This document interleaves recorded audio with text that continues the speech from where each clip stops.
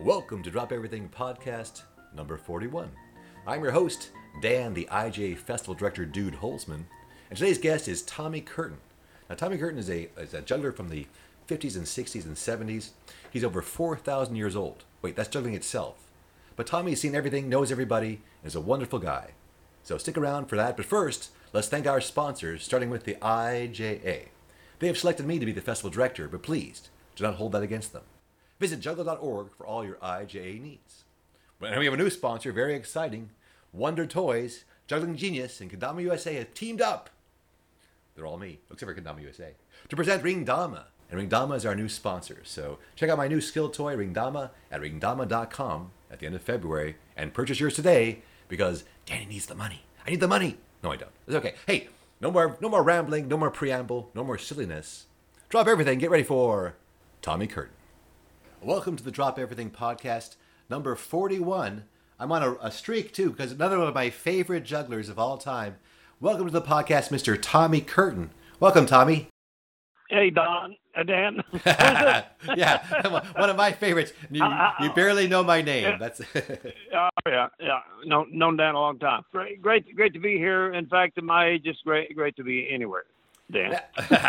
Now, Tommy, I got to start with the name. I think that Tommy Curtin is an excellent stage name. Is that a real name? Is that a made-up name?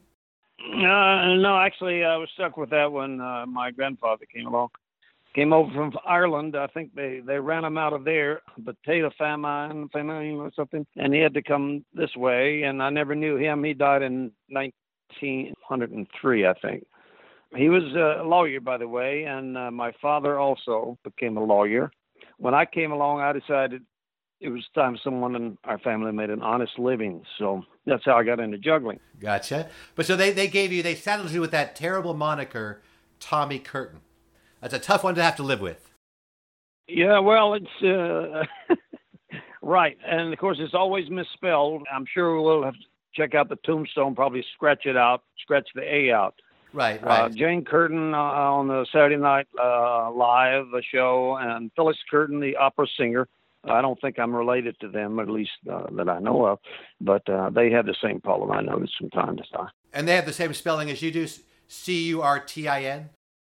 Leave out the A. Yeah. Leave out the A. That's what we got.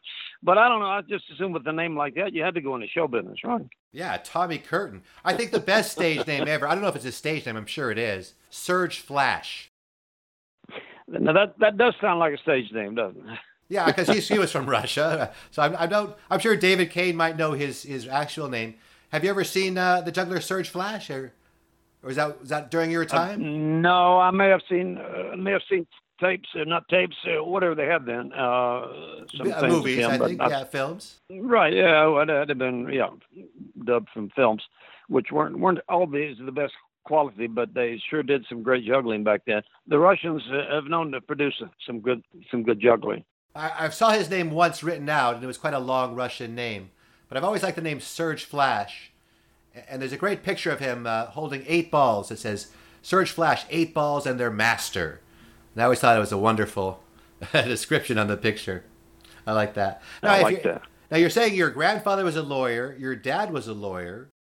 Mm-hmm. At what age did the juggling bug bite the young Tommy Curtin? It was their fault. They gave me a magic set when I was 6 years old, and I was bitten by the magic bug first, and then kind of got into juggling later on. In fact, I think I did my first show when I was about 7 years old. I had some kids from school that lived down my way. I only lived 4 houses down from school, so while they had to eat lunch at school, I got to go home and eat every day for lunch, so it was a nice benefit. But anyhow, some of the kids, I said, yeah, I'm working on a new act, an act. It wasn't a new act. Right. The man, I think I only charged him a penny, and as I recall, only had to refund one of the 4 or 5 cents that I got there, but I was bitten by that time. And then after, I guess, I'm trying to think when I got into juggling. Who are the magicians of your generation? Did you go see Was that Heller or Thurston or? In my day, long before television, although television came along when I was in grammar school, but before that, we had a school assembly programs, and I don't remember in juggling, but they did have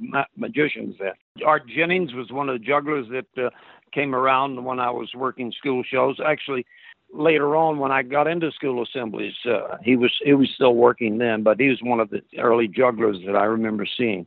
And of course, on early television shows, they had a number of TV shows. Big Top Circus was on Saturday morning. I tried to see every one of those shows. Saw a juggler named Jimmy Caliano, who was related to the famous wirewalker, Con Caliano. To give you an idea how things have changed, they stopped his act right at the end when he was going to do the 5 clubs and made an announcement that he was the only juggler doing 5 clubs. And that gave me the impetus to try the 5. I'd have never tried more than 4 till I saw him doing that. And I was probably 10. Oh, no, it must have been 11 or 12 because that's when I started juggling. And Art Jennings, was he always performing in a tramp character when you saw him in school assemblies? I remember him performing as a Lazy Days, the juggling tramp. Is that right? Right. Well, he never did school assembly shows, but I did that. And you sometimes did 2, 3, 4 a day. Right. And Art would put on one of the parts of his shows, or actually the beginning, he would sit behind a mirror and let the kids see him put the makeup on. Oh. And unfortunately, the rest of the day, he had the makeup already on. And so Right. I guess he had a different opening. Gotcha. But he had to drive around with the makeup on. Of course, with a tramp makeup, it wasn't quite as bad as whiteface. You could get in trouble with that nowadays. Yeah, but we have the whole scary clown epidemic, unfortunately. That's what I was referring to. Yeah. I hope that hasn't helped the demise of Ringling Brothers. I don't really. Yeah, we're actually talking just a couple of days after Ringling Brothers, after 146 years, has closed down as a touring institution. So I have a lot of friends who are clowns, and it's a very sad day in show business. Oh, yeah. My good buddy and former partner at Florida State University Circus, his hubby Burgess, taught at the clown school for several different years, I believe. Yeah, I think I wanted to go to clown college, but by the time I came along, that had already stopped. So the clown program has stopped many years before. Right. Well, that's sort of how I got into college. I was already interested in juggling, and my sister was older than I am. She was 7 years older than me. And a friend of hers had been to Florida State, and he came back talking about the circus that they had down there. So I was about 16, 17 then, and that's when I decided that's where I'd go to college so I could major in circus. Of course, it didn't really work that way. You got one half hour phys ed credit, one semester. Right. So unfortunately, I spent a few more hours probably working on that class than the other classes. So you're saying you started juggling around age 11. And so what kind of juggler were you between the age 11 and 15 or 16? Did you see any other jugglers, or were you pretty much self-taught during that period? The funny thing is, I saw, well, of course, there's the little book they give you, the Harry Maul will give you with his six balls. And I figured if I learned to do the 6, I'd be a good juggler. Well, I did learn to do the 6. I wish it had 7 or 8. I might have learned to do more. Right. But I hadn't, like I said, hadn't seen too many jugglers until a show came into a town near here. And it was called the Ice Vogues, which was a unit of the Holiday on Ice show, which I later worked for. And Ice Vogues had a juggler I hadn't heard of till that time. His name was Bobby May. And Bobby May did, of course, a fantastic act all on ice skates. And that inspired me. But I just started. I was too bashful to go back and say, hey, I'm trying to learn to do that, So I never got to meet him at that time, but I met him later and knew him well, and his wife, Emily.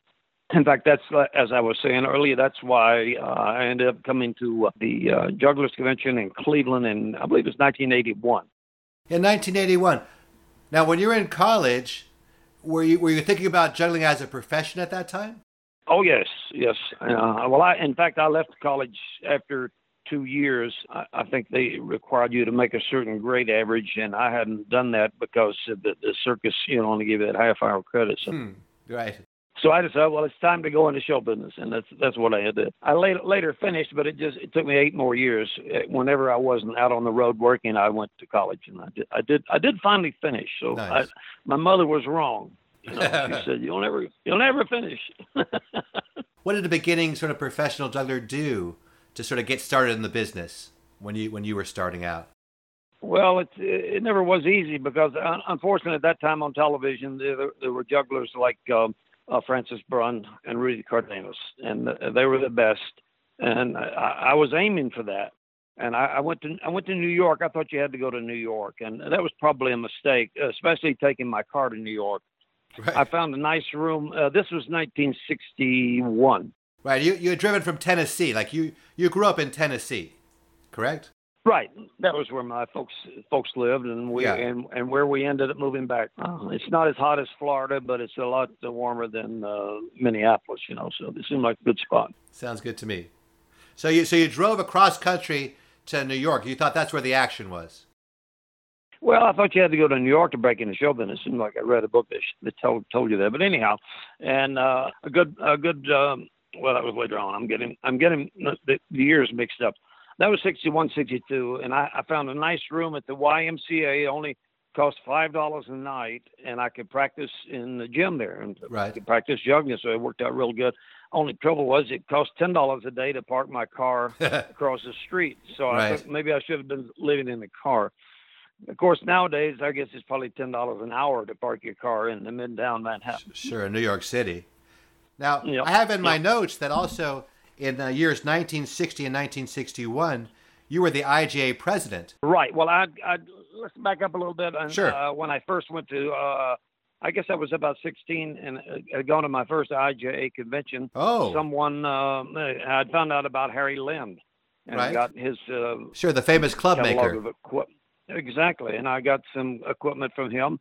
And he, of course, is promoting the IJA. He says, you got to come to the convention every year. So I'm trying to think which one it was. It was Erie, Pennsylvania, maybe, that I went to that year. Wow. Anyway, around 58. No, actually, I think it was up in Rhode Island. Okay. It's where the Cal Kenyon lived. And a lot of good jugglers up that way, of course, and coming out of New York. At that time, the IJA wasn't quite as big an organization, at least as far as the number of people that showed up at the convention. And it was a little different makeup than it is today, of course, thanks to the internet. And I think that's the principal way that juggling is caught on. And all the kids are doing it in college. And every school, MIT, Virginia Tech up in Blacksburg, Virginia, even East Tennessee State here in Tennessee, all the colleges have a juggling club. I think I went up to Virginia Tech, and they had maybe 40 or 50. I couldn't believe they had that many kids juggling. This was when my son, who graduated from Virginia Tech, he was there. So that would have been about 20-some years ago. How many jugglers at that festival in 1958 then, with the first one you attended? That's what I was going to say. I'd guess there were probably 40. 40. And the makeup would be, hubby was, I'm thinking he was there that year, next year. I went back the next year. And he was there, and I was there. And then there were juggling sisters, the Rose sisters, Francine and Rita. They were about our age, I guess, in the 17, 18, 19 range. And then there were a few other jugglers, Ken Benge, maybe. Art Jennings had a son that was a juggler, and he was there. And there was a juggler lives out on the West Coast now, and I'm not sure where he came from originally. He's Studley Foster. Studley Foster, okay. Studley Foster, and Lou Meyer was from Baltimore area. I've heard those names. Was Vin Carey. You probably... Was Vin Carey the character? Did he do the cartoons, Vin Carey, for the newsletter? I think he did do some cartoons, yeah. By the way, I visited his house several times in Baltimore, and that's where I got the idea for the bottles, by the way. Okay. The bottle of the plate trick. I'd never seen a juggler do that, and I was asking him in his workshop. I said, "No, what did they do with this?" And he said, "Well, you have a plate, you balance it." So he gave me the idea for that, and I guess I was about maybe 18, 19 at that time. I got the idea for that.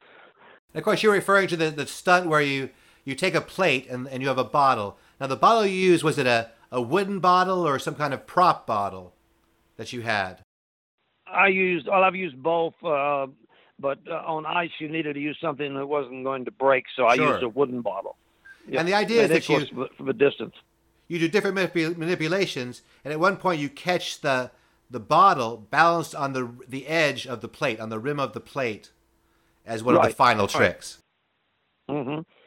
that's sort of the wrap up of the trick. I balance it right side up first on the edge, and then I juggled two in one hand, the plate and the bottle, and catch it back on the plate. And then I would put in the champagne bucket and do all three of them. Right. Do a couple of tricks with that. But the finished trick seemed to be the edge, on the edge with the upside down on the tip. Yeah, I had a nice wooden bottle for that for a long time, which I, of course, have lost to some whim over the years. And I worked on that for a little bit, but never performed it. But I've always enjoyed that style. I've always enjoyed your routine with the bucket, plate, and bottle. I always thought it was super classy. Yeah. I thought it made a good opening, and the plates give you a lot of comedy that you can do, a lot of moves with the different plates. Some of the same things you would do with balls or rings, but more with plates. And then that was a nice opening trick. And then I did just the balls after that. Eventually, of course, the nice ones, the bounce so good.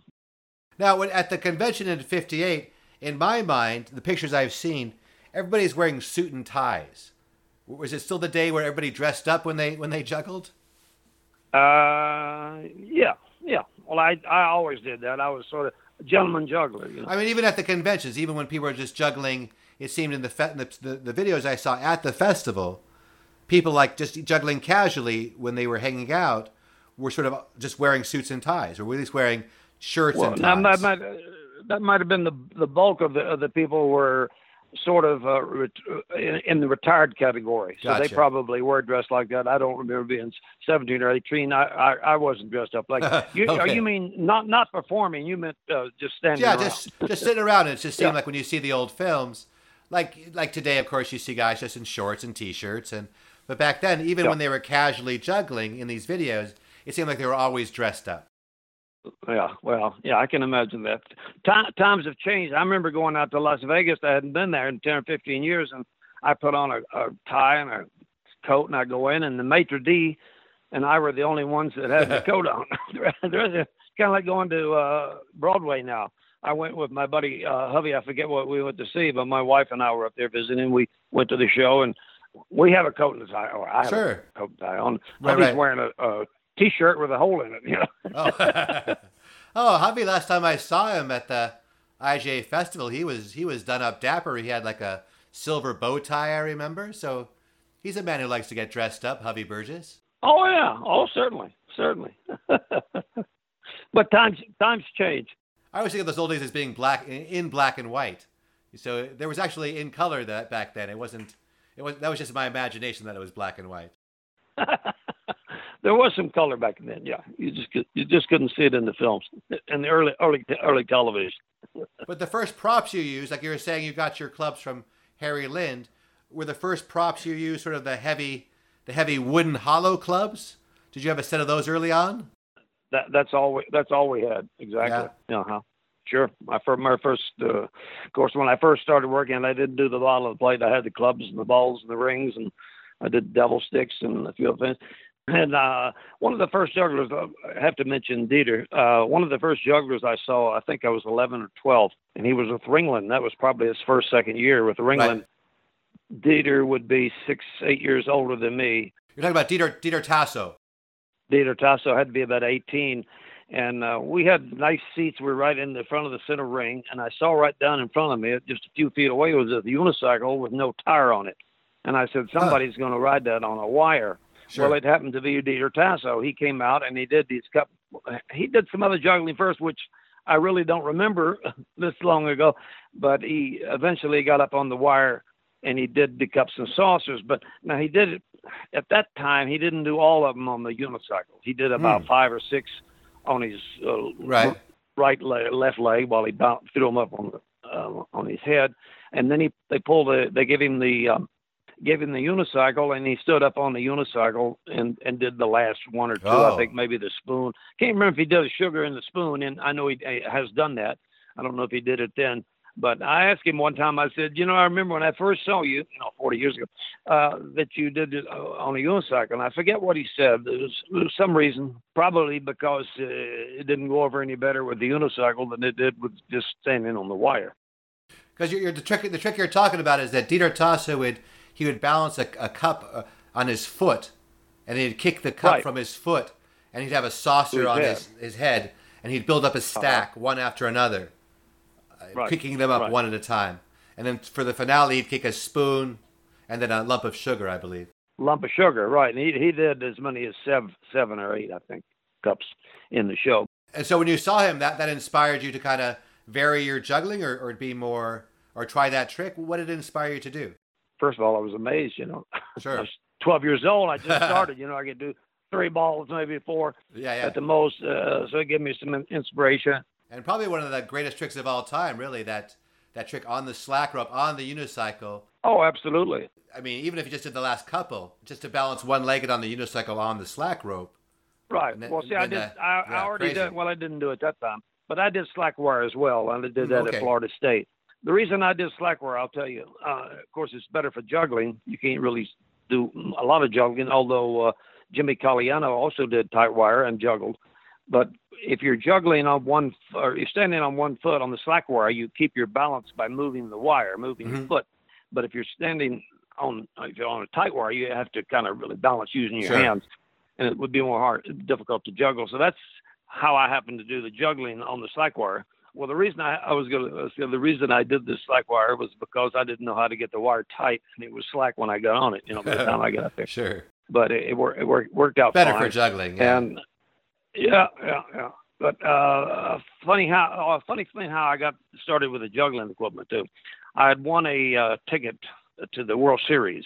We have a D class baseball here at that time, and they were giving out tickets, or you could put your name in and maybe win a ticket. And I won a World Series ticket to go to New York, and I think I was at 12 years old. I'm not going to go to New York by myself, so I sold the ticket.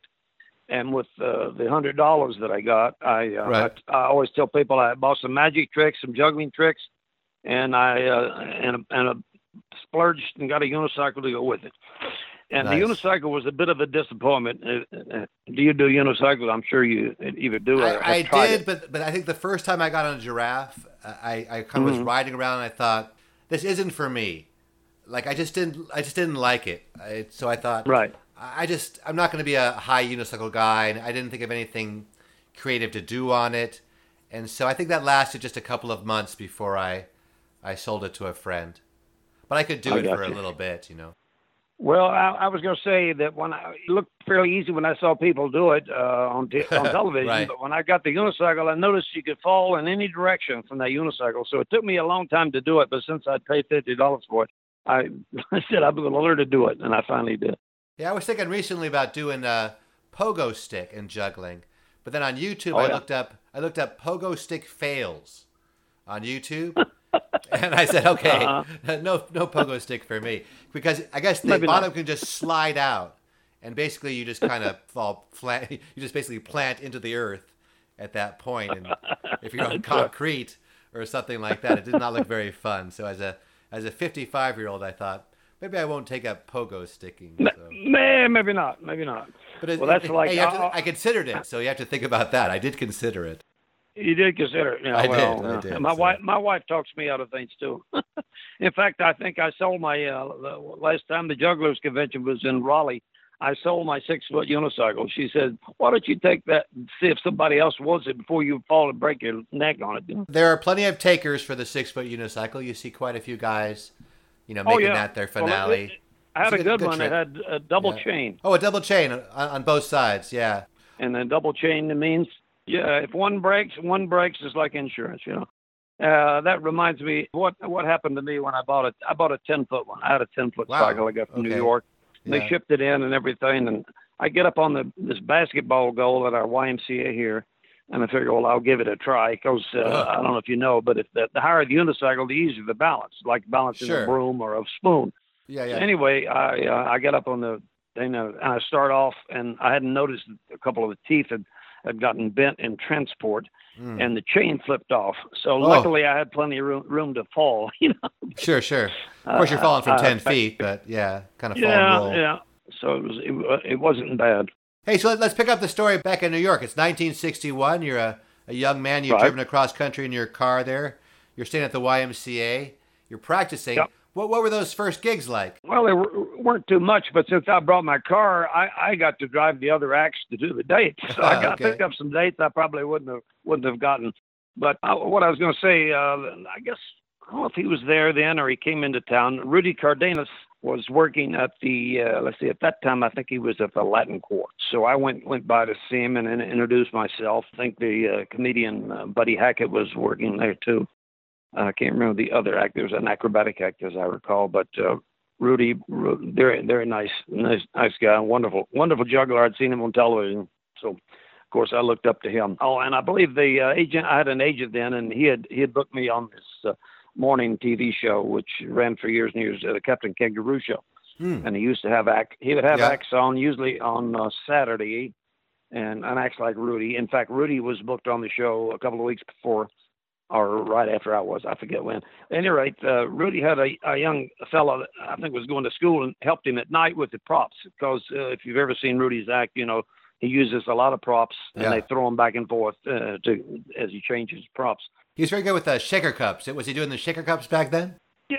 Oh, yeah. Yeah. Mm-hmm. A lot of different props, Rudy Cardenas. Very, very varied in his... He used 6 or 7 wooden balls. They were wooden. He didn't have rubber balls. He used wooden at that time. This would have been in the early 60s. Right. And he did, let's see, of course, the ball on the mouth stick. He had the pockets right around his waist. He did that trick. Well, now that's different. Yeah, I always thought he was very good with the ball and jump rope. I thought he was very good, and the 2 balls on his head. Yeah.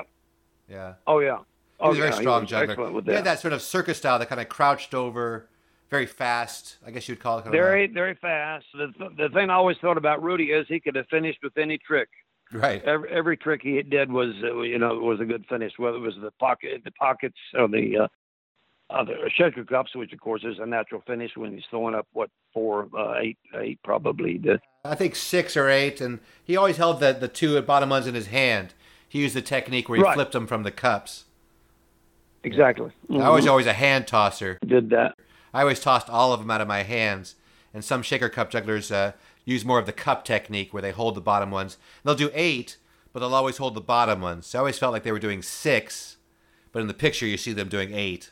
So they're really only throwing 6 in the air. Yeah, but they have 8 total. I have that too. Yeah, so as a guy who threw all 8 in the air, I always felt like they were cheating, but that was my own personal peeve, I guess. So did you get to practice with Rudy? I mean, did he become a friend? Yeah, he came by the Y, and what I was going to say was when he did the Captain Kangaroo Show, his assistant couldn't help him, so he had me assist him, and that was a thrill, you know. Yeah. Here I get to actually help the guy that I've grown up. Yeah, that would be a thrill. Yeah. Yeah, definitely was. I got to throw a hat to Paul Ponce in his show, and I was so nervous. Oh yeah. It's like, okay, don't make him screw it up. Yeah, don't make him dive for it or something. So you don't want to get that look, that juggler look. Like, what? Really? One throw, you blew it? So. Well, we were talking about seeing Bobby May when I was about 12 and just starting juggling. Yeah. So, of course, I didn't get to see him. I probably didn't meet him again until later, I think our show was around Cleveland. So I was probably 23, 24 then. But at any rate, that was one of the first jugglers I saw in person was on ice. So I knew it could be done. At that time, I had not seen Trixie. And then, of course, Paul Ponce, you're talking about, and his father. Yeah, Victor Ponce. Both of them excellent. Victor, yeah, both of them were excellent jugglers on ice. But the next juggler I saw on ice after Bobby May, it was when hubby and I were at Florida State. Mm-hmm. And there was a small show that came around, and it wasn't at Tallahassee. Florida State's in Tallahassee, Florida, the capital. Panama City is maybe 75 miles away. We drove over. We heard there was going to be a show over there. Turned out to be a juggler named Lou Foles. Yeah. Have you heard that name? Was he the one who produced all of the props out of a cape? Like he'd come out wearing a cape? Right. Very unusual. It's almost like looked like a magician or something. It's completely different. But I can't remember exactly what he did, but it was unusual in that he pulled everything out from under the cape. Yeah. The clubs and the balls and all, which you would think about, you would think that would be in the little bulky to be juggling and skating with all that. Sure, all trailing behind him. But somehow. I don't remember. It looked fine. He did a very good number. Well, at any rate, the skaters that had that show, the manager and his wife, turned out later to be the managers of the Holiday on Ice show that I went out with in, I guess it was 1963 is my first show. So Lou Foles was no longer there, but there was a very famous comedian whose son was a juggler, and his other son was a comedian with Ice Follies, named Ben Dova. Yeah. Ben Dova. Sure. And not their real name, but obviously. His son was Gil Dova. Correct? Gil, yeah. Yeah. Uh-huh. And was Ben Dova the one that jumped off the Hindenburg? Exactly. Mm-hmm. And I don't know if you know the whole story on that. I don't. He was coming over, I think, to either work Roxy or the Music Hall, one of the theaters at that time, and I forget what year that was. Would have been in the 30s, wasn't it? I suppose, Not yeah. Sure. But anyway, he had a contract to... I think it was 28 at Hindenburg. I'm not sure. I don't know. I think it's around that time. I'm not sure. Probably around that time. But at any rate, he was a friend with... This was Joe Jackson Jr., the tramp on the bike. His father, Joe Jackson, kind of like Gil Dova and Ben Dova. Right. They were working in Europe, and Ben Dova had the contract to go to New York. And Joe Jackson said, well, I have a ticket to go over on this dirigible, the Hindenburg. Sure. He said, you take my ticket. And the funny thing is that Ben Dova was quite an acrobat. Joe Jackson apparently was a little stouter, if you know what I mean. I don't know that he could have come down the rope like Ben Dova, and I think Ben may have broken one or both legs jumping from the plane. You probably heard that story. Yeah, because he had to jump from the dirigible, the Hindenburg. See, actually, Gil Dova's father, the famous juggler Gil Dova, his father Ben Dova, survived the Hindenburg airship disaster. Right, exactly. And to get out, I don't know if you ever saw the movie, and I can't remember the name of it. They made a movie about that. And at one time, I think because he was German, his name was Spa, not the stage name was Dova. They suspected he might have something to do with it, although later it's been proven that there wasn't any conspiracy or anything. It was just a bad idea. A bad idea. Yeah, well, it seemed like it at the time, but a giant ship filled with exploding gas. Yeah. That's not a smart idea. But anyhow, when it's over, was it Lakehurst, New Jersey, and they're getting ready to land, it suddenly catches on fire. And to escape, I think Ben Dova, I don't know how he got out the side of the dirigible, but he had to go down the rope, and he was hanging there, and he dropped off. And like we said, he either broke one or both legs. So I don't guess he got to open in the theater right away. But he survived, and not many did. But that's a story. But he did survive. Oh, yeah. Yeah, and the first year I worked with Holiday on Ice, I have to tell you, back it up a bit again. Sure. I'm back in New York, and Gil Dova was working around New York doing club dates and everything. And they lived in out on the island, Ben and his family, and Gil at that time. I think Gil was a little older than me, and I think he may have already been working in Europe. But anyway, he was back there at the time. He just passed away recently, Gil Dova. He passed away, I think, last year. Yeah. Yes, he did. Yep. Used to see him every time I went to Las Vegas. But anyhow, I was good friends with Gil there, and while I was in New York, and he's the one that inspired me. Besides Bobby May and Lou Foles, he said, "You ought to get a job. You ought to go, and get a job with Holiday on Ice."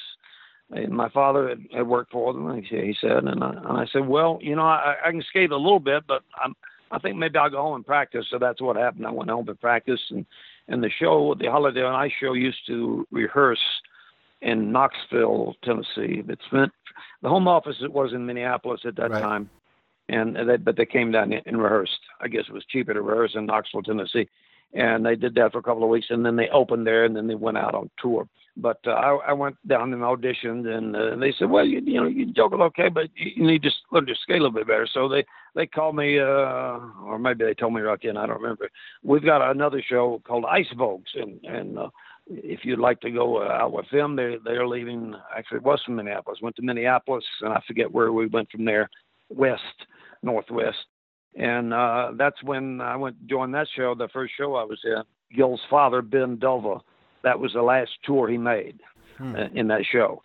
Yeah. He worked for the AGVA, the Variety Artists Union, which no longer exists. It was at that time. He was an agent for them. But I believe that was maybe the last show he worked with. But Ben liked to play golf, and I did too. So I got my golf clubs from home. I only got a little closer to Tennessee, and we used to play golf with him. And his wife didn't play, but she always rode in the cart. and watched. Right. Her name was Ruth. Yeah. And how long were you on tour with the ice shows? Well, that was like a 6-month tour, and I came back home and decided to go back to college. And then later I contacted it. I heard that the ice show I was with was going to South America. They were going to go down into Central America and then go down into South America. So I contacted them to see if they'd like to have my juggling act back. And they said, well, we could work something out. So I spoke to the girl I was dating and said, how would you like a 10-month honeymoon in South America? Right. And that's how we got married. And we went to had a nice honeymoon in South America. Nice. That was 1960, I guess it must have been 1964, 63, 54. How many kids do you have, Tommy? I know you're a family man. Yeah, we got 2 little boys, and in fact, that's how I came off the road. After the first son was born, I was working in South, or I think it was in the Far East, and my wife said, "I think we got another one coming." So I went back home for a month or two. I went to South America with Holiday on Ice, and this was the last unit, the last year I was out with that unit, 1973. We were in Rio de Janeiro, and the show was getting ready to where they were going to continue on, but I left early, so I get back in time for he was born on July the 3rd. I think I got back the week before. And I figured with 2 kids at home, I'd like to stick around at home more often. So we decided I'd get into some business. So that's when we opened the movie theater. I love movies, and at that time we only had 2 downtown theaters. And I don't know if you know the evolution of the movie house. It's sort of gotten away from downtown in most cities, except the larger cities, and they've gone to the shopping malls. We just opened one out in the shopping center. I had seen you in 1981. I think that's the first time, because you came out of nowhere in 1981. We still had the movie theater. I remember because Edward Jackman, whose name comes up quite a bit on these podcasts. Sure. Because he was a big figure in the early days of the IJ and juggling in general. Absolutely. He had lost the year before to Alan Jacobs in a very controversial, unless I had this wrong, kind of decision, because Alan Jacobs was mostly a club swinger, and but he did a wonderful presentation, and because of the presentation scores, he beat Edward, and a lot of people thought Edward should have won. Yeah. So in 1981, Edward competed again, and it seemed like, well, this is Edward's year. But then you came in, and I had never heard of you or seen Tommy Curtin, and you had this polished act. I can remember to this day some of the tricks, the 4-ball bounce into the basket. Yeah. The style, because you were like a polished professional, and you said you had come there to see Bobby May. That was 1981. Right. I knew, well, in fact, I think Bobby May probably died either later that year or the next year. He only lived another year, I believe. Is that right? Don't you think that's correct? When I remember meeting him, he was very advanced in age, and it wouldn't surprise me that he, had only lasted another year or two. Yeah. Well, anyway, my boys, I think, were like probably 9, 10, 11, 12 years old, something around there. They were 2 years apart. And they could juggle a little bit, but I told him, the younger one, I think probably wasn't as good as his other, his older brother. I said, look, we're going to go see the best American juggler there is. You guys don't embarrass me not being able to juggle. So they did learn to juggle. Right. Let's get back to sort of this idea of becoming a businessman.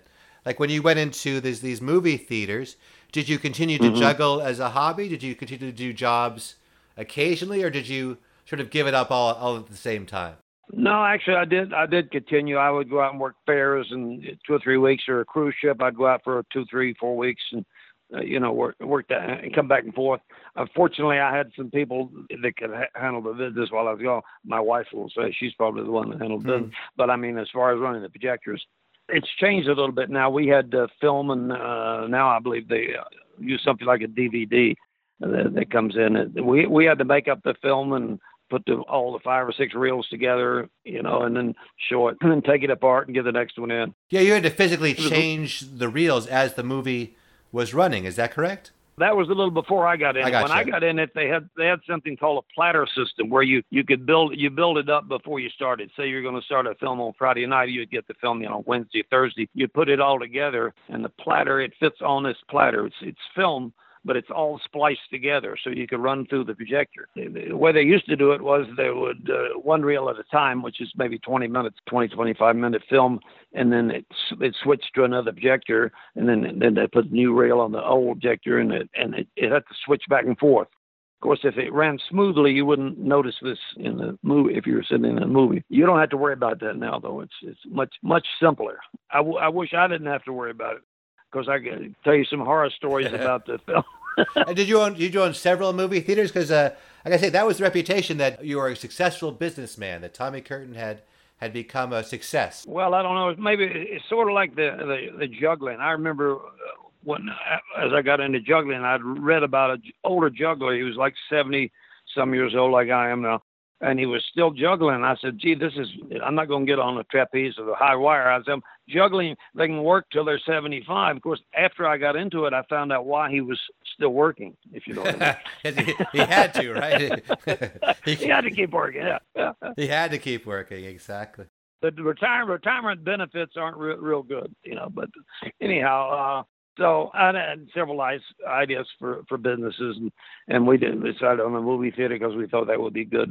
And it worked out. It worked out pretty good. We had some lean times too. The only problem with the movie business, if you had a movie coming in and it didn't do $1,000 or $1,500, only did $500, you didn't do too well that week. So, well, it's sort of like show business. If you're off 2 weeks and you make good money the next 2 weeks, you still got to round it off at the end of the year. So the movie business is sort of like that. And it's, of course, it's kind of like the story with the Fells when they sold the Ringling Brothers. That's my favorite show business story. They sold it to Mattel Toy Corporation, if you remember the story. No, I didn't know anything about that. Yeah. Somebody just mentioned that on Facebook. The Fells didn't own, they didn't continue to own Ringling Brothers? They sold Ringling Brothers. Oh. Yeah, they couldn't do that again because Mattel was not making any money either. Yeah. Anyway, they sold it to Mattel, but they didn't sell them the concessions. They said, well, they'll continue to run the concessions, let Mattel take the tickets at the door. Well, after about 4 years, I don't know if it lasted that long, Mattel decided they ain't going to make any money like this. I imagine the Fells were doing great, and they bought the show back for about half if they sold it for $40 million, they bought it back for $20. Right. Because you can't make money without concessions. Yeah, that's true in the theater business too.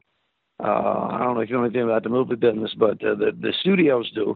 And it's hard to make any money if you're a theater unless you're selling popcorn. That's why you don't see popcorn for $1.50 or drinks for $2. In fact, I was going to say that we went to see, it wasn't Ringling, but it was the Disney on Ice show. I took my grandkids. My youngest one was 7. She wanted to go out and get some cotton candy. And I said, well, I'm going to go see what the price is. And I went out and I said, they want $10.50. I said, I tell you what, I've got a machine at home. She didn't know I had a cotton candy machine.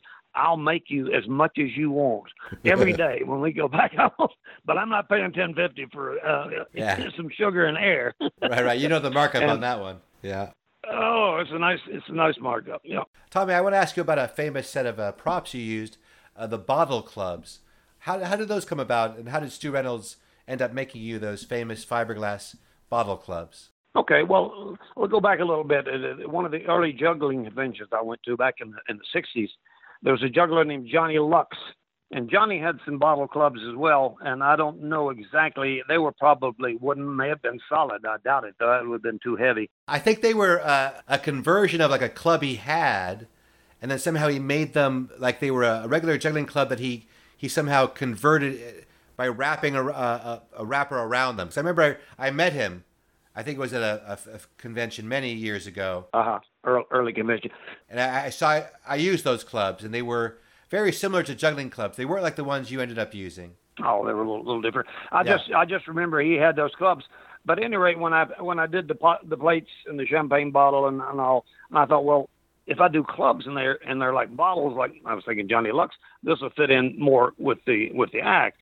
And I went to Stu Reynolds. Of course, I was using his clubs. Stu had already started making clubs. I don't remember if after Harry Lynn or when Harry Lynn was still making them. But anyway, of course, Harry's were wooden and Stu's were fiberglass. And the nice thing about Harry Lynn explained to me how he made the wooden clubs. He would make maybe 50 or 60 clubs, and then he'd have to weigh them all and put the ones that weighed the same together. When Stu made up a set of clubs, if I ordered 5 clubs, he made 5 clubs. And of course, they were exactly the same weight. But I asked Stu about it, and he said, "Yeah, I could make something like that." Well, he made some for me, and I used them for a year or two, but they seemed a little big. They were a little too bulky, the bottom of them.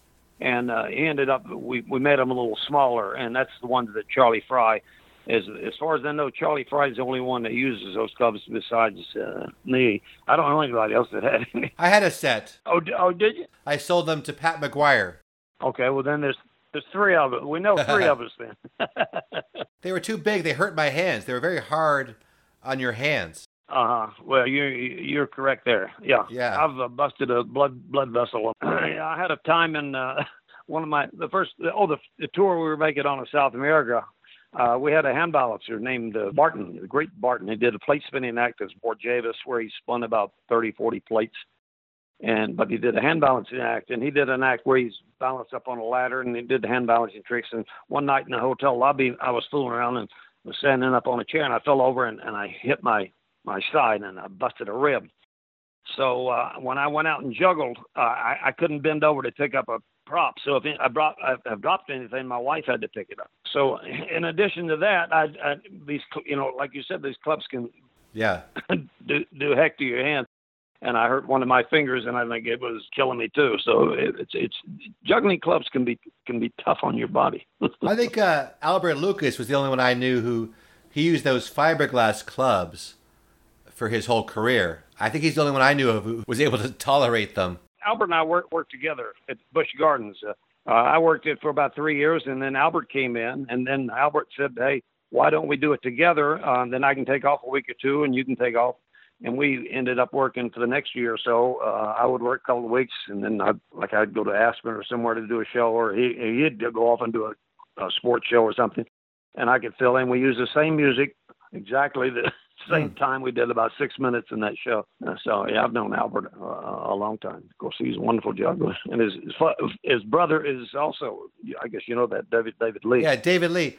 We tried to do some research on them recently. I don't know what happened to, because I'm trying to get a hold of Albert to do the podcast. He was my juggler who I saw when I was a kooky kid. Right. But I wasn't too shy. I went up and actually met him backstage, and he was so friendly and nice, and I've always remembered that. He started very young, though. I think he was probably, 10 years? He was sort of like Anthony. He was probably about 10 years old, wasn't he, when he was with Ice Capades?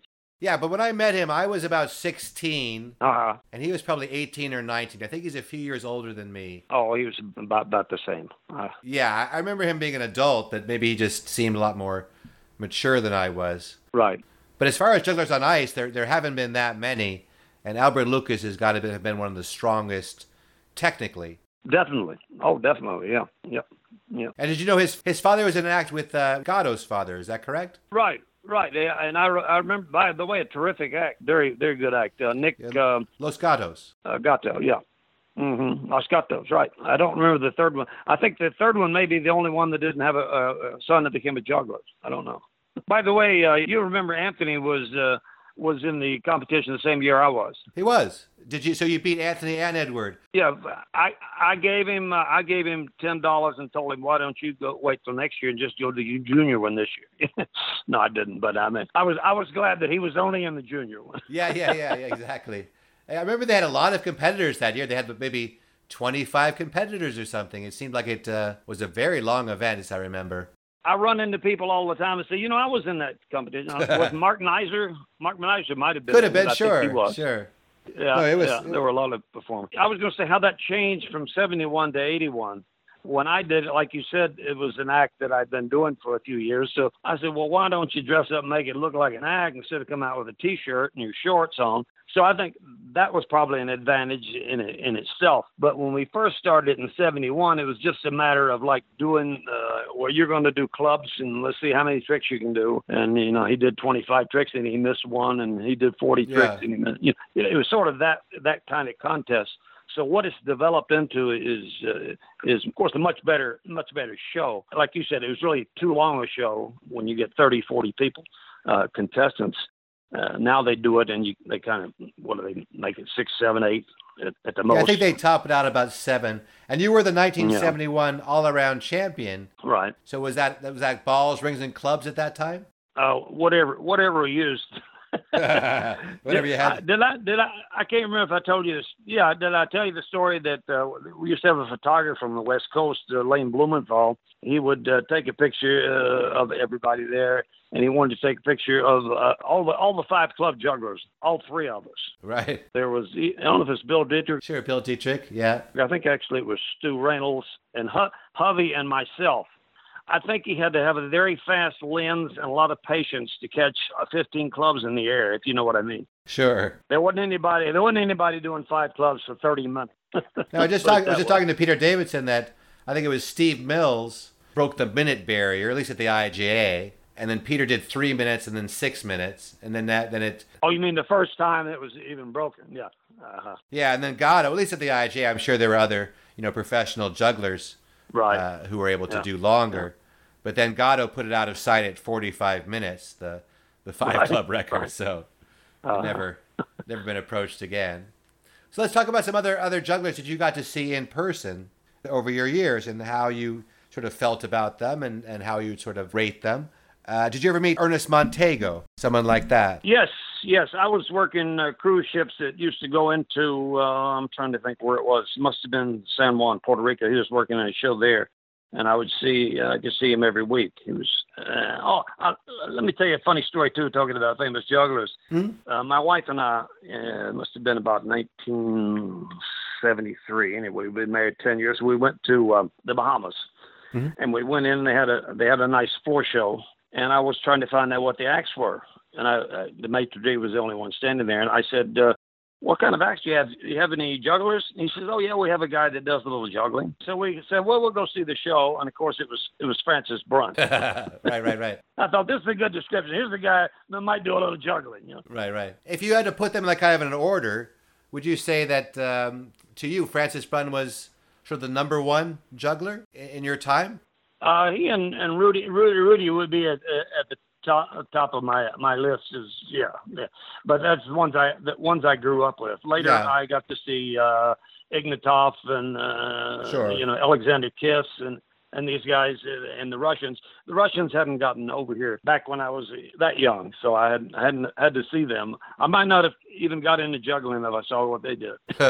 Yeah, I think Ignatov came in 1971 was the first year. That was the year Paul Bachman made that famous video that everyone got to see, like the 5 club back crosses and the 11 rings. So I think that was their first tour.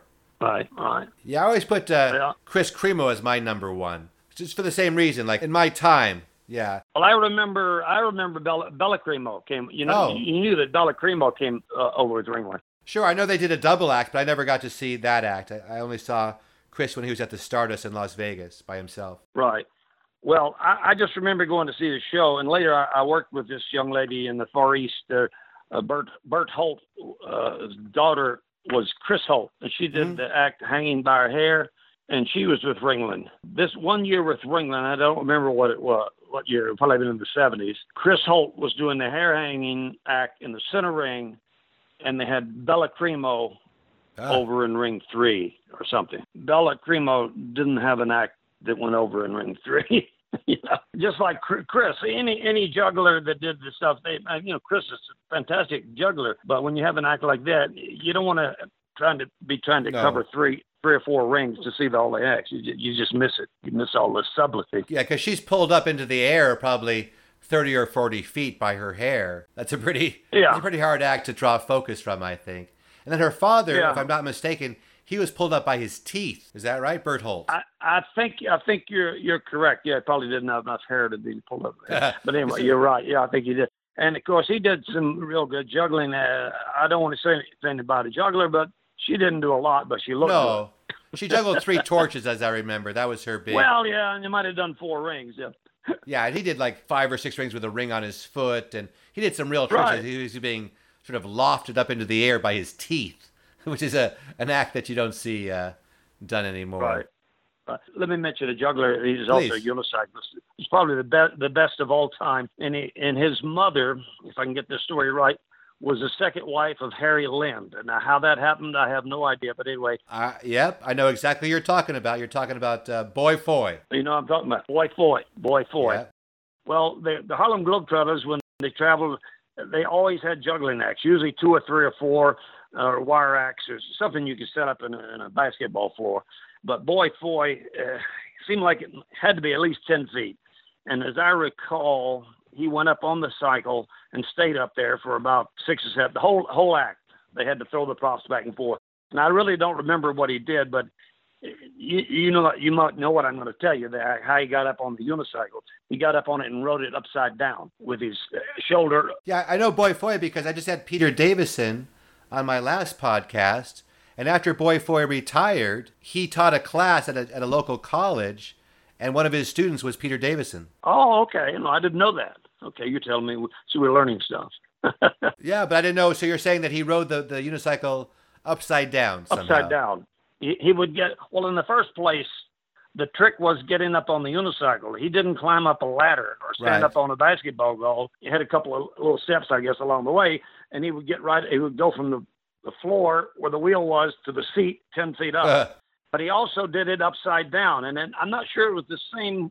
It may have been a different seat, a different cycle. I can't remember that. But he rode it upside down like he's... Yeah, his chest would be on the seat, yeah. And his hands would be doing the pedals. Right, doing the pedal. That's crazy. So he was amazing. And I would guess at that time, when I saw him at the Globetrotters, he probably was, of course, I thought he was old, but I was probably 20, 25. Yeah. He had to be 50 in his 50s then. Yeah, he was pretty old. There was another, I can't remember, I'm trying to remember his name. There was a juggler. Since I've worn glasses since I was 6 years old and very nearsighted, I've always worn contact lenses, at least when they came along. When I was 16, I think I got contact lenses. There's a juggler, I'm trying to think if it was Billy Lee. I can't remember the name. But anyway, he worked at the Globetrotters, and he was there when Lottie and Ted, her husband, Ted Chiric, were traveling with that show. Yeah, the Chirics.